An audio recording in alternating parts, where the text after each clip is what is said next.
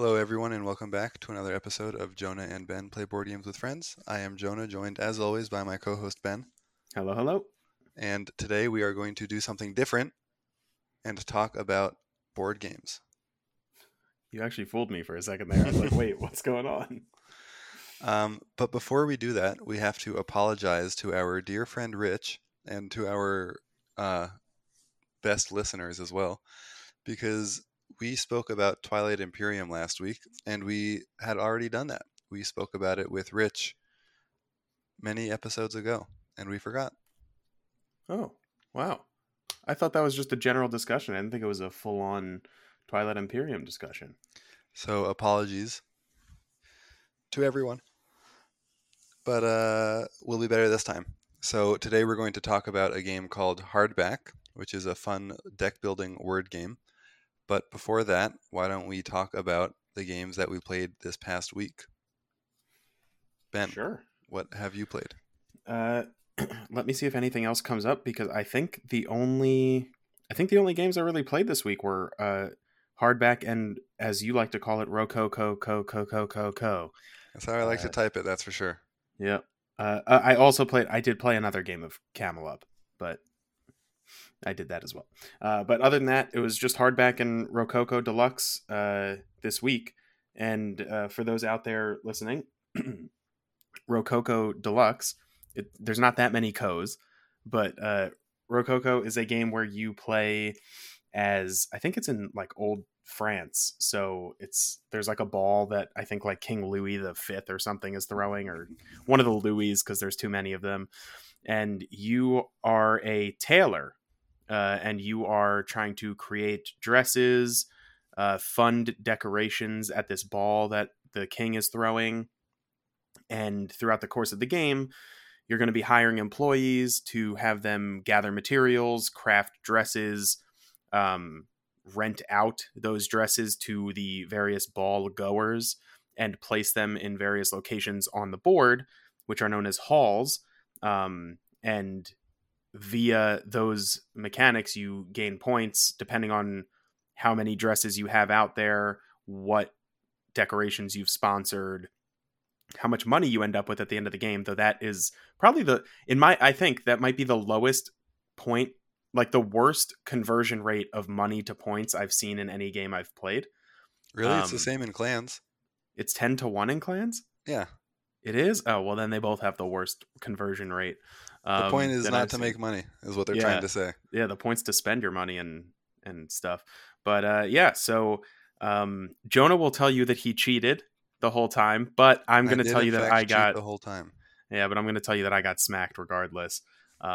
Because even if Jonah didn't cheat, which I didn't notice anyway, so it is what it is, I was getting thrashed. So I ended up losing like 84-38. But as Jonah said, he I cheated the cheated the whole whole time. time, so it doesn't really count as a loss or a win. Yeah, So can you explain how the different worker types exist and how we get through those workers, so sure. also I can know how to play it by the rules next time and not cheat?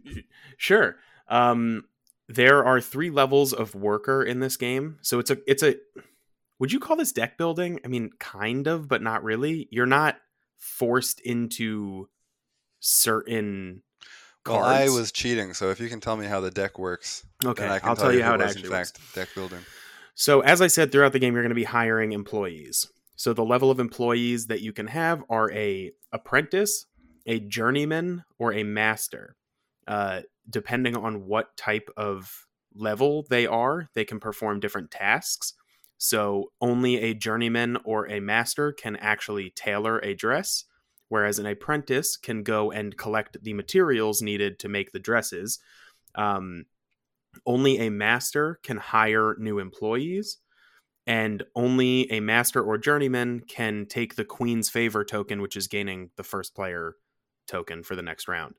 Um, any employee can sponsor the decorations, but what Jonah is talking about is the way the deck works, which is somewhat unlike a deck builder. You are allowed to look through your entire available pool of employees, and you pick 3 of them. Those are the 3 that you're going to use for the entire round. I thought you draw Once 5 and pick 3. No, you kept asking that. You don't draw 5. You look through the entire hand and pick 3. So you just siphon out 3 every Yes. round, Yes. and then if you have 2 left, You need to take those 2, and then you look through the rest of your cards and take the other 1. I might not have cheated too badly then. Yeah, I don't. That's why I didn't even notice, because I don't think that you really were cheating that badly. I literally got destroyed in this game. I think I was looking through all of my people every turn, which means I cheated pretty badly. Like, even after you used those people, you were taking them back into your hand and looking at them again the next round? I don't know. Well, we'll play again, because I enjoyed the game, regardless of getting destroyed or not potentially getting destroyed, whether or not you cheated. I thought it was fun, and I would like to play it again and try it again. But yeah, so the way it works is once you use those 3, you put them on the right side of your player board, and they are discarded. And then the next round, you look through the full employee deck on the left side of your player board, which are the available employees, and pick 3 of them again. The ones you don't pick stay on the left side to be used next round, potentially. The discards go to the right.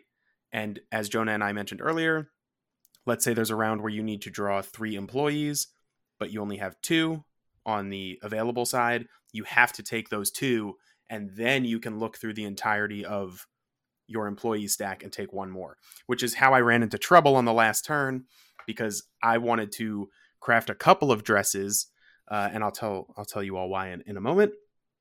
But I was stuck with 2 apprentices, and I needed to refresh my deck to get a master in order to create a dress. So I was stuck on my last turn, not doing very good hand management, so it was tough for me on the last turn. But the reason why I wanted a master was for the tiebreaker on the hall majority bonuses. So there are 5 halls on the board, and if you, at the end of the game, have the majority of dresses being worn in that hall, you gain points. In a 2-player game, only the first player, or only the player with the most dresses, gets points, whereas in a 3 and above game, there's first and second place bonuses. But the tiebreaker is having dresses that were created by a master, because there are specific slots that only dresses created by masters can go into. And the initial tiebreaker for the count of dresses in that hall is the most filled, like whoever filled the most master slots. And unfortunately, I couldn't get many of these hall bonuses. I think Jonah got every single one of them. Yes, but I cheated, so it doesn't... Yeah, it is what it is. And then at the end of the game, what's neat, I thought it was kind of neat, was throughout the game, as I was saying, you can sponsor decorations, and some of those include fireworks. So at the end of the game, before you count up how many victory points you're getting from the dresses that people are wearing to the ball, you can move some of your dress wearers from the King's Hall out onto the King's balcony to view the fireworks that you have sponsored, and they will multiply the amount of points you get for those specific dresses by either 2 or 3. But obviously, for the higher end bonus, it costs more money to sponsor those fireworks. But yeah, I enjoyed it. And just to preface, for both of these, I was also playing Werewolf this whole time, and I was very distracted while I was playing both of these games. So I want to play them again anyway. But That's right. I'm going to be interested in hearing what you have to say about hardback, since you weren't paying attention. I was 3/4 paying attention, but I did like hardback as well. But yeah, I enjoyed the game. I want to play it again. I want to see how it is at a higher player count, though I do like how quickly it played at a low player count. I think it just kind of moved through the game, which was nice. Yeah, I thought it was good at 2. I feel like it might be kind of crowded at 3 or 4, but I guess we'll only find that out by actually trying it. I thought it was a pretty good game. It was better than I expected. It is a game that I would play if it's put in front of me, which is a good sign. I want to talk about it being the deluxe version for a moment. Yes. It is a very nicely produced game with nice art and metal coins. And well, the metal nice coins are everything. extra. I think the pricing on this game is egregious. After I've played it, I would agree with you, but I still liked it enough that I don't really mind. And I sold another game to make this one a possible purchase, so it worked out in the end. But I will agree with you. I think the pricing level, I've seen games on a similar production quality level before that are half the price of this game. I think it was a bit over the top. Yeah, and not only do I think it's egregiously priced, I feel like I'm getting priced out of the hobby almost with if this is going to be the norm. Now, I am not someone who needs deluxe everything, but it's a little weird to me how much they charged for this game, and I don't feel like so just to compare it to another game that was spruced up. So this is Rococo Deluxe, which is a reprint deluxeified of an older game. I don't know if Yes. they changed anything, so I can't speak to it that much. I think the full board art completely was redone. No, I mean mechanics wise, it's the same game, just prettier, I'm right? I believe so, yes. So Brass was redone and re-released as Brass Birmingham, and that was very deluxeified with nice components, poker chips, all of that. And that deluxeified board game, I think, was like what, $80? It was I actually repurchased it lately, so I should know this. I think it was so during the Kickstarter, it was 120 Canadian dollars for both deluxe versions of the games, which came to I Really? think which I think came to $100 or $110 US. Is that with And the I chips? no, the chips. Yes, with the chips. Yeah, not the fill out set, but with the chips. Right. So Yeah. Brass Birmingham, which I don't like, but I think I see has more depth than this game, Hmm. was really deluxeified Hmm. and much cheaper than this. Yes. So This I game think it's weird how much they're charging for this. this game with the metal coins, and that was honestly, I didn't need the metal coins. This is the only way I could find this game at a price that I was okay with it, because if you buy it direct from Eagle Griffin, which is almost the only way to get it, they charge like a flat rate fee of like $9 to ship, which for the size of the game isn't very bad. But I bought it from the Game Steward, which is a company that resells pre-orders or Kickstarters, sometimes at good prices depending on the game, and they had free shipping with the metal coins. So this one was about $10 cheaper through them. It came to $143. So it was more money than both Brass Deluxe editions combined for this. Which is And crazy. I would say yes, I'm going to preface this by saying yes, I like the game, and I am very used to at this point spending this much for various games. I'm for the record, I'm not trying to attack your No, purchase of it. no, I know, I know. I'm trying to agree with you in my Okay. own way as the person who's okay with games like at this price level. Usually, this game kind of reminded me a little while I was playing of Tidal Blades, Hmm. where it was so expensive, and I wouldn't necessarily say overproduced, because it's a deluxe edition, but like the game isn't that deep. It's not like the most in-depth game. I feel like while I did like it, and that's what I was trying to say, while I did like it and I want to play it more and I'm glad I own it, it's not something that like I'm going to sit here and think about and say, "Oh, well this strategy might be better. This strategy." Like it seems like it's Hmm. just it is what it is. And for the price they're charging, I kind of wish the game maybe was like $60 and didn't include all of the like resin tokens and whatnot, but had the nice board art. Right. Yeah. So it's something I compare it to. Um. So everyone always says Splotter games are crazy expensive, but and I do agree it is pretty expensive to pay $80 and not get like a deluxe board game. But even lower than that, like Tokyo Metro, I think is what, $40? Yeah, I believe so. And I don't think any of those components are bad. I think it's perfectly Agreed. fine and there's a good game in there. And to just think that this costs 3.5 Tokyo Metros. Like there are some really good, well produced games for like $40 or $50. Yep. And I think if you're going to get this, you really need to think about what else you could get for that. Which, Yes. I mean, you have to do with every purchase anyway. But it just seemed really apparent in this game. Yes. Now, I do want to say, just to not, I wouldn't say defend myself because I know I'm not being attacked in any way. This was supposed to be a celebratory game purchase because I wanted this game when it was like on pre-order, and then I lost my job, and I was celebrating the fact that the same place had offered me a job back, and I bought the game, and then 3 days later they were like, "Oh, sorry, we actually have to retract that job offer." And then I ended up selling another game that covered the purchase of this. So like this was also kind of like a celebratory thing. And while I do purchase games like this somewhat often, this one required a little more research than most of the ones just because of how light the game itself seemed. But I was trying to celebrate something. And Don't count your yeah. chickens. Yeah, that's true. Don't count my chickens, indeed. It is a really cool game. I think it's neat, and I am a sucker for a different theme. I Yeah. like my game about stacking people in Catalonia. I like my game about running trains in the Tokyo subway, like we just said. Yep. And I think the idea of being a tailor and making these dresses and having the most of your dresses in a haul be good, I think that's Mm-hmm. all really neat, and it's woven together really well. Wow. Yeah.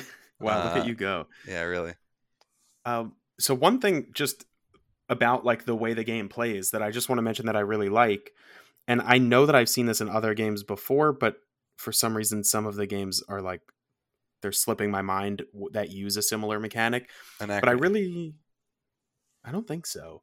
But I really liked the mechanic of like the more things have been purchased already, the cheaper that area becomes. Mm-hmm. And it makes you think because the material, for example, the materials location, when you're going to take materials for the dresses,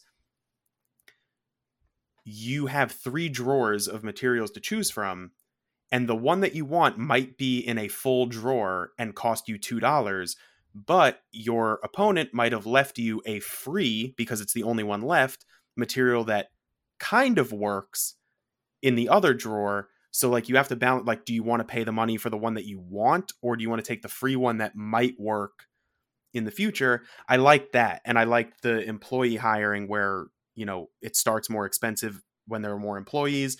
And by the end, one of them realizes that nobody wants to hire them and they just work for free. Like, I thought that was a neat aspect of the game. Yeah, I really liked that too, with the caveat that I wish money were tighter. Mm-hmm. I think those are all really interesting decisions, and it's a really neat idea. If you want first pick of whatever you're trying to get, it's going to cost you more. But I did cheat, but I was never, hungry for cash on the playthrough. So I didn't feel like the decisions were as interesting as they could have been. But Mm-hmm. huge asterisk that I'm repeating as many times as possible. I cheated. But So I will agree, because I think starting with $15 was a hefty start value. right. Like starting with 15, unless you're sponsoring decorations right off the bat, you're not struggling for money for a couple rounds. Yeah, that's something that was kind of weird to me. I know I just said I was never tight on money, but the decorations seem kind of exorbitantly expensive in this Yes. game. Spend $23 on this thing that'll get you a few points. I guess if you are sponsoring decorations throughout, then you will be low on cash. But Mm-hmm. I who also knows? think that the game wants to push you to consider selling a dress instead of making people wear it to the ball. Yeah, But you and I both only did that once. once, and it funded us for like the next 3 rounds of the game. So that part was a little interesting. I'm interested to see if that comes into play a little more in a higher player count, though, because Yeah. that might be like, oh, well, this hall's already kind of taken care of. So let me just rent this or sell this and make a lot of money. Have you looked at the backside, the higher player count side?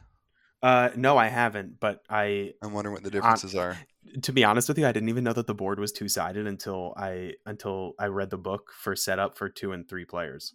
So also there's a solo mode, which looks interesting, and I'd like to try it. But what does it play to? Does it play to 5? Yeah, it's 1 to 5. Interesting. Mm-hmm. I thought it was only up to 4. Nope, it's 1 to 5, and There's an expansion as well that comes in the deluxe edition. So I think we should mention that an expansion comes in, which I think is not in the original edition. Okay. Um, and you can like send out apprentices to like study up, and I think you can actually like build them up into master levels or have them take exams and they like learn more. I don't know. I didn't want to try something wacky right off the bat. So, That's neat. I but do yeah. like the different workers idea. I like that in a lot of Mhm. different games, be them worker placement or whatever you want to call Yeah. this game. I like having to figure out where you're going to send each person based on where they are able to go and what they can do in those spots. Yeah, I agree. And I like that like spending money gets you better people. So like for example, you start with two masters, but both of the masters have no bonus ability when you play them. Everyone else has a bonus ability that might trigger when you play them. But my first turn, I sent one of my in quotes useless masters to hire another master, and every time I played that master, I now gained a coin. So it was nice to like spend money and build up kind of on those levels. So even within the apprentice, journeyman, master tiers, there were still better employees you could get, which I liked. Hmm. We do Yeah. still have to figure out. How those Um, 1x powers work. yeah, so there are some of these workers in this game that have a power when you play them that can only happen once. And I'm not really sure how you're supposed to track that that has happened. You know, if you have three of these, let's say, how are you supposed to know which one you have used and which ones you have not? Yeah. Yep. I want to read the rulebook more thoroughly for that specific section of it because Hmm. we both had similar thoughts about that. So, yep. All right, and that is Rococo Deluxe. The other game Yes. that we played, Jessica joined us, was Hardback, and that is our game of the week as well. So we'll hop right into it. Hardback is a, like I said before, a word building deck builder, and it is a deck builder similar to Star Realms and Ascension, where there is an offer row in the middle. So on your turn, you will draw 5 cards, and each card has a letter on it, and you try and make a word. What's great is if you are having difficulty making a word, you can use any of the cards in your hand as a wild. You just flip it over, and then you don't get what is on that card, of course, but it enables you to make a word. So if you are trying to make the word beefiness, but you are missing out on a certain letter, you can flip one of them over to make the word happen. So it's okay to not get the benefit because you are able to get the benefits of the other 9 letters in that word that you might have created. When you play a set of cards to make a word, each card will give you either cents, the 100 of which make a dollar, cents or points, and you are spending cents to buy new cards from the offer row in the middle. Then these cards go into your discard pile. When you run out of cards, you shuffle your discard pile and draw 5 again, and that's all well and dandy. The other really interesting thing in this game is the concept of ink. So if you have 4 cents and you want to buy a card that costs 3 cents, and then there are no cards that cost 1 cent, you might say, what do I do with this final penny? What you can do is purchase some ink. And what ink does is on your turn, when you are drawing your 5 cards, you can spend 1 ink blot to draw another card. The interesting part of this is the card that you just drew must be used in your word. So it has a really great push your luck element to it. You know, if each card can get you 1 point and you draw 5 cards on a turn, the maximum points you can get is 5. But with ink, you draw more cards and you can get more points, and you can also get a higher spending power to buy cards from the middle. Additionally, there are different genres, since this is a word based game. There are different genres of cards. There is the murder card, the mystery card, the adventure card, and not card, genre, and the romance genre. And on these cards, they'll have an ability, and then they'll have a line, and then another ability. And if you play 2 cards from the same genre in your word, you get the top and bottom ability of both or all of those cards. So there is a good incentive to try and get multiple cards of the same genre and hope they come out, and so you can make a word with them. But at the same time, I think each genre kind of specializes in something. I think the romance genre gets you more buying power. The adventure Is that genre, the? I don't think I got any of the adventures. The one with the magnifying is mysteries, I would assume. mystery, yeah. That uncovers a lot of the. Right, I wanted to talk Uh, about that next. So yeah. why don't you go for it? Oh yeah, sure. I was just saying what I was observing while playing, and it seemed to fit the category, which I thought was neat. Right. So there's a magnifying glass, which we're guessing now is mysteries as the genre, and as Jonah mentioned before, The you genre can names use. change every time I play it. As Jonah mentioned before, you can flip your cards over to use them as wilds and kind of make your own word. But when you have multiple of the mystery books in your word, a lot of them say uncover adjacent wild or uncover adjacent card. And that means it still acts as a wild, so your word works, but you get to flip that card over and then use its bonus as well, which is really, really good because let's say you draw a card like an X and it has a really good bonus, but you can't fit an X in your word. You use the X as a wild, put it next to one of these mysteries, you flip it over, you get that bonus, but you can still use the X as a wild and make a word. Yeah, Which it's is great. a really neat mechanic that they put into this. Uh, it's important to mention that hardback is the sequel to paperback. It is a Tim Fowers game. They both are, and paperback came out first. It is a different type of deck building word builder, and we can talk about that later when we talk about other word games. But my preferred deck building style is this one with the offer row, so I really Mm-hmm. like that, and I think hardback is a really neat game. There is something called remover in the game. I talked about ink. There's also remover. Remover you can't outright buy, but some cards will say take ink or remover. You can take a remover, and a remover lets you remove the ink blot from a card that you drew, so you are no longer forced to use that card in your word. So it has the good push your luck in it, and if you have an eraser or two, a remover or two, you can use them on those cards. Yeah, I guess I didn't take a remover at all. I guess I wasn't 100% sure what like the real benefit of it was. Like I didn't feel the If need to you use use an one, so ink and draw a Q or an yeah. X, you're pretty stuck. So Yeah. that's really it. That's fair. I seem to get lucky with my ink draws a lot. Like I was able to still make most of my words even with Hmm. those. Like I never struggled to in this one to make a word. And speaking of struggling, I want to mention I really like that fantastical helpful rule Yeah, where if you're struggling for a word, you could say like pause and then put like your letters down and like have the other people at the table help you come up with a word. yeah. The rule book says it's hiring a ghostwriter, Yeah. What and did then I help whoever, you make muzzled, I think? yeah, something like that. And if Yeah. you do this, you say, "Can someone help me make a word?" If someone does help you make a word, and they should, it's a fun little game. Then they get an ink blot out of it for themselves. Yep. It was fun. I like that. Yeah, so that's hardback. You play to 60 points, and you just keep going around deck building and making words.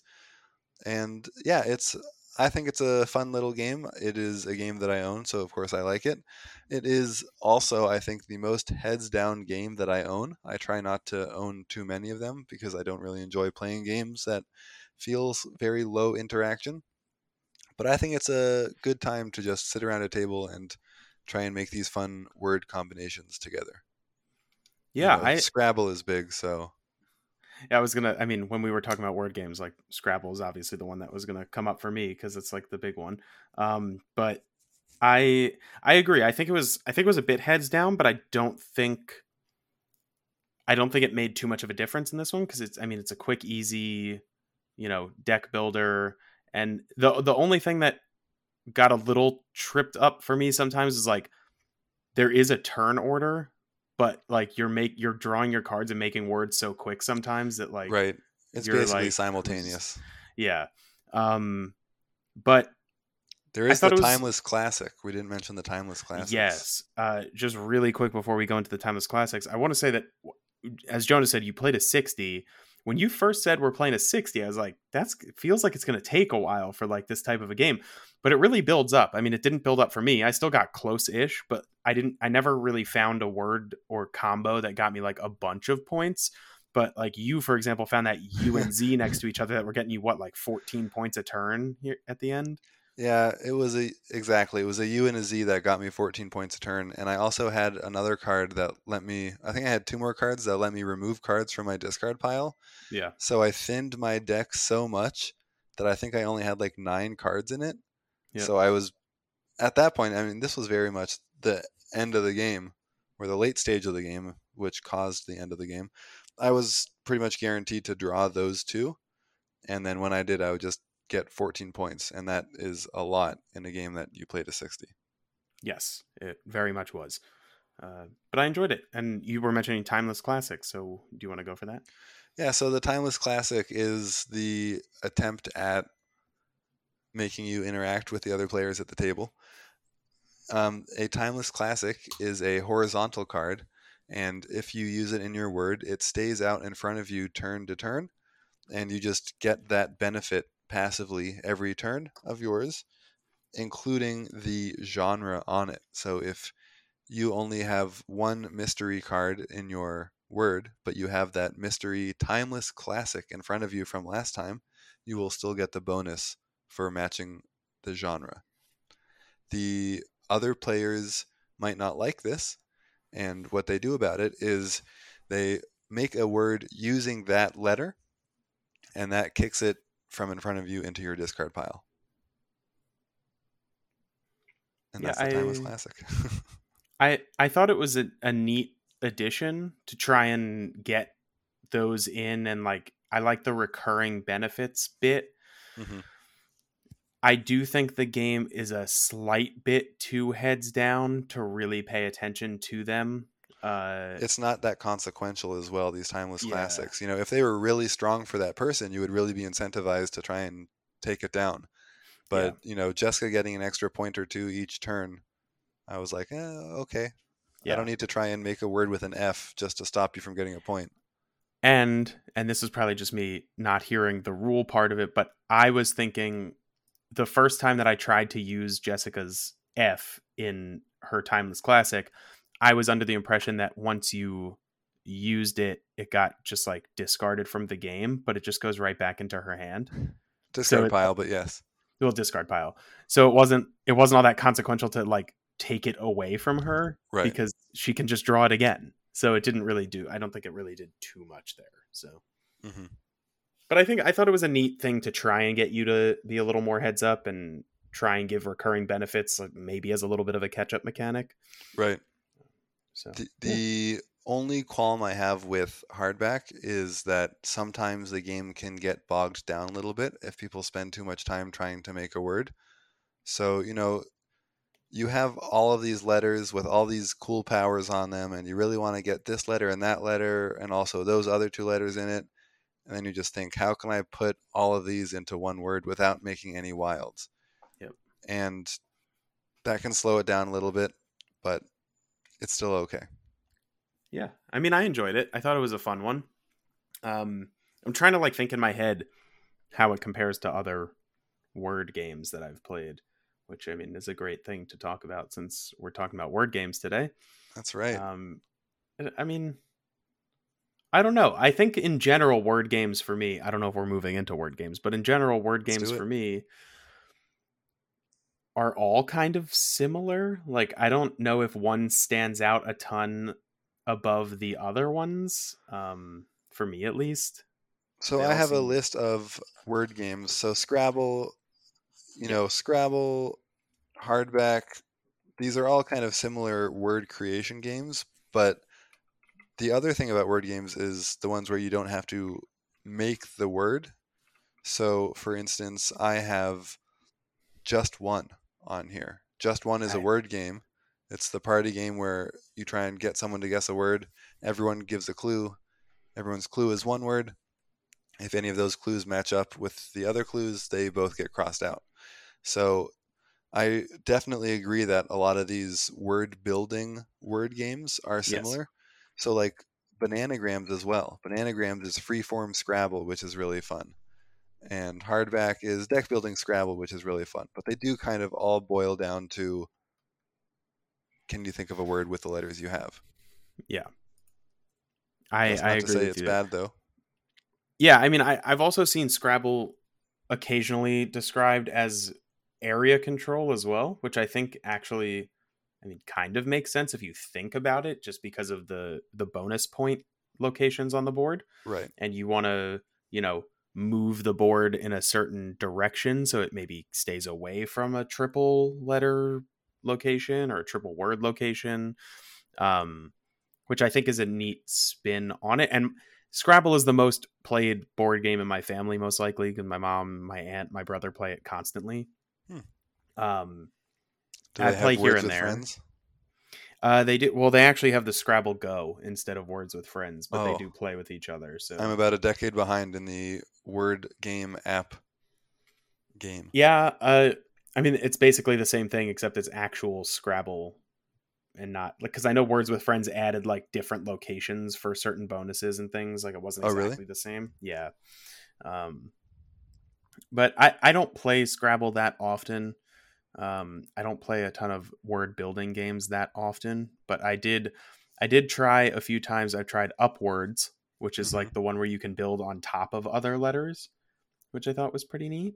How does that work? Um, so it's I mean it's basically Scrabble, but you can also put a letter on top of another letter, so you can change words. You can Oh, build interesting. vertical words. Um, yeah, it changes that up quite a bit. I mean, it's a whole different layer, literally, to I the like that. game. But Another I, classic yeah, no, go for it. that is actually very different from all these other ones, I think, and also a personal favorite. I had this as a kid. It is the, let's see if you can guess it. I'm sure you can. It is the loudest word game there is. Boggle. That's right. Boggle. So Boggle is very different because you shake this noisy plastic carton of letters and Oh get them to God, fall down. I haven't seen or played Boggle in forever. Oh, it's great. And then you have to trace orthogonally words out of this grid. So it's, can you play it more than two player? I haven't played it in so long. I think so. Anyway, I'm it's I'm just who can pretty find the sure you most can. words. Yeah. But I think Boggle's really fun and it makes a really interesting um, area, not area control, but interesting physicality to it. You know, trying to weave through this space and find where the words are, if there are Yeah, for words. sure. Yeah. Well, let's see. Okay, I'm on Boggle's page right now. Boggle plays 1 to 8. Jonah. 1 to 8. How do you fit Yeah. 8 people around a little boggle? Is there a term for the game, or is it the whole thing just a boggle? Um. Let's see. They just call it a cube grid. A cube grid. Yeah. Wow, they need Ooh, someone more a, creative nu- there. a number of variants have been produced by Parker Brothers over time, including Big Boggle, which is a 5 by 5 grid. I wonder how that one works. Uh, it's the same thing, but it's a bigger boggle.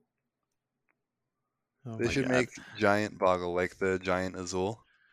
Oh man, I just a really quick aside. Speaking of giant games, I've never actually gotten to play one, but I love those giant games they bring to the conventions, like at PAX, and they have those gigantic versions of games at PAX. It's They so had a cool. huge Tokyo Highway, right? I saw that, and they were balanced. That seemed easier to me than the smaller version, though. Right. Maybe they But just can't ship that to your house, so convention yeah, but only. there is a giant Azul. But word games, are we counting? I mean, we've Code already names? discussed, obviously, yeah, like games like that. Like I've already, obviously, word building we've discussed. Yeah, I Um, have code names and okay. Decrypto and Taboo on here, Balderdash. Telestrations. I was gonna say that one too. That's I half and played, half. yeah, I played Telestrations After Dark with Ashley and her sister sister's boyfriend the other day, and it was a whole bunch of fun. So why don't you tell Um, us all what Telestrations is? so Telestrations in general, After Dark is just dirty words, but Telestrations in general, you have these little dry erase notebooks and you pick a card which has a ton of options on it. They're double-sided. And you pick a word, you write it in as the secret word that only you know from the start, and then you flip to the next page and you draw a representation of that secret word. Then you pass your little notebook to the next player. They look at what you just drew, guess what they think it is, so they're trying to guess your secret word. Then they pass it to the next person, so everybody's passing in a circle. And then that next person draws based on the word that that person guessed. So it's like telephone and Pictionary combined. Like the game Telephone where you whisper in somebody's ear. So it's like telephone and Pictionary combined. And by the time you get back to the other person, you have some absolutely hilarious guesses. You don't really play for points. I mean, they have variants to play for points if you want to see like who guessed your secret word or things like that. But for the most part, this is a game in my head that you play at a party with friends when people are a little buzzed or drunk and they're just drawing stupid things and guessing stupid things and seeing how it goes. And That's how Telestrations After Dark came to be. Yeah, probably. So Telestrations After Dark is just like dirty words combined with normal ones, but mostly dirty words. So is the starting word set, or do you set the starting word? You set the starting word via one of these cards. So you draw a card. I didn't know that. Yeah, so they're double-sided cards, and for example, like one side of the card might have 7 words and the other side has 7 words, and you pick one of those words, write it in as the secret word, and then you go from there. So you're picking that word. I don't really know if I consider it so much of a game since you're not getting points or anything, as much as I consider it just like a fun party activity, but I guess it's a word game. And honestly, I thought it was so much fun the first time I played it. And even the last time I played it was really, really good. I think it's definitely better with more people than 4. Right. I mean, the more, the better, just because you get more interpretations, more things shown up. And you can very easily not buy this board game and just come up with words and pass a notebook around. You don't need the game as long as you're okay not using a dry erase board. So if you're trying to play this, you can 100% make this your own on your own at home. But it's a lot of fun. I enjoy it. Mm-hmm. I'll have to give it a go someday. Yeah. As far as the other word games, I just want to touch on a big negative to word games, and that is they could not be further from language independence. So a lot of the board games we play are really great because the only thing you see on the board and on the cards, it's great for language independence purposes, are just numbers. So you can sell the same board game all over the world and you just have to redo the rule book. All of these games you'd have to, totally redo, and I'm sure some of these games aren't even possible in some languages. And if someone at the table is not an English as a first language, a native speaker, it might be tough for them. So the problem with word games, I think, is just that it isn't that welcoming to people who don't speak the language natively. But that can always be fixed by playing something else. Yeah, I would agree with you there, and I would also say for word building games, you also need at least you need a decent grip on vocabulary. Like, right. You need to know the word beefiness. Yeah, like going into Scrabble but not having a large vocabulary, you're just kind of like throwing words on the board and hoping it sticks. I don't know. I'm actually glad I'm glad that I mentioned this because I reminded myself of something that I wanted to bring up. Beefiness? No, the language independence. Oh, okay. And Scrabble. I have to re-look up this story, but a French man, very famously won Scrabble tournaments without knowing how to speak English. He just memorized the English dictionary, or the Scrabble dictionary, I should say, because those are a little different. And he just memorized that and played. That's actually insane. He won. That's very impressive. Yeah. I feel like I couldn't even memorize 2 pages of a dictionary. um, Oh, I apologize. he was not French. This person won French Scrabble, but does not speak French. So I had Ah, it the other way around. that's still impressive. Right. Super impressive. I was going to mention, I know we've talked briefly about like games like Codenames and Decrypto in the past. Um, games like that I find to be pretty good because you don't necessarily, while yes, I think the language independence thing is big, uh, depending on, you know, if you're playing with family or something like that, I think games like that you can kind of make it work. I think some of these games you can make work. But other ones, like if it's just a bunch of random people, it's not really the easiest on the language independence part. But I've, I don't know. I think I've come to realize like word games in general are probably like very low on my on my ranking of like game mechanics. Mhm. I'm not the biggest fan of word based games. I guess Right. It's not the interesting decision space we like to occupy with the other games we play. yes, It's just, can you make a good word? Do it. yes. But I think that they definitely have their place because I mean, obviously Scrabble is one of the best-selling games of all time and, you know, they've re reused word building games for generations. So, I mean, it's definitely got its own space. It's just not the space for me, I don't think, but it doesn't mean I won't sit down and play Scrabble with my family when they want to. I would just rather play like backgammon or Yahtzee or something. So, Or Checkers 2000. yeah, I mean, well, Checkers 2000 against my family is boring because it's too easy. Wow. We'll have to play it sometime. Yeah, for sure. I'm You down. should bring it over for our big gaming day Oh god, I would in if it two wasn't in weeks. Florida. the Plans ruined. the problem with multi-location collections spanning the East Coast. Are you going to buy another Rococo Deluxe for Florida? No, though I have there are certain games that are good enough that I'm on the lookout for a cheap second copy to have like for example, like I would like to buy a retail copy cheap of Gugong to have in Florida because I'm not going to bring my giant box. I did buy 2 copies of Trick Shot to have one in Florida and one up here because I know my family is going to like that game and I know Jared likes that game, so we're good there. But most of the games I buy, I probably can't do a double copy thing. But Right. This was not a question from a place of judgment because I actually nothing own is a place of judgment. I'm just three. saying. I own 3 games that I have 2 copies of, and I only have one location to keep them all. Can you guess those 3 games? 3 games that you have one. Wait, 3 games that you have more than one copy of? Yeah, 2 copies of each of them. I'm gonna guess Hanabi, Yes. though. You managed to find another square card Hanabi, or you have multiple and one of them happens to be square, so you always use that copy. We have 2 Korean Hanabis. We bought it 5 times over there. Yeah. What?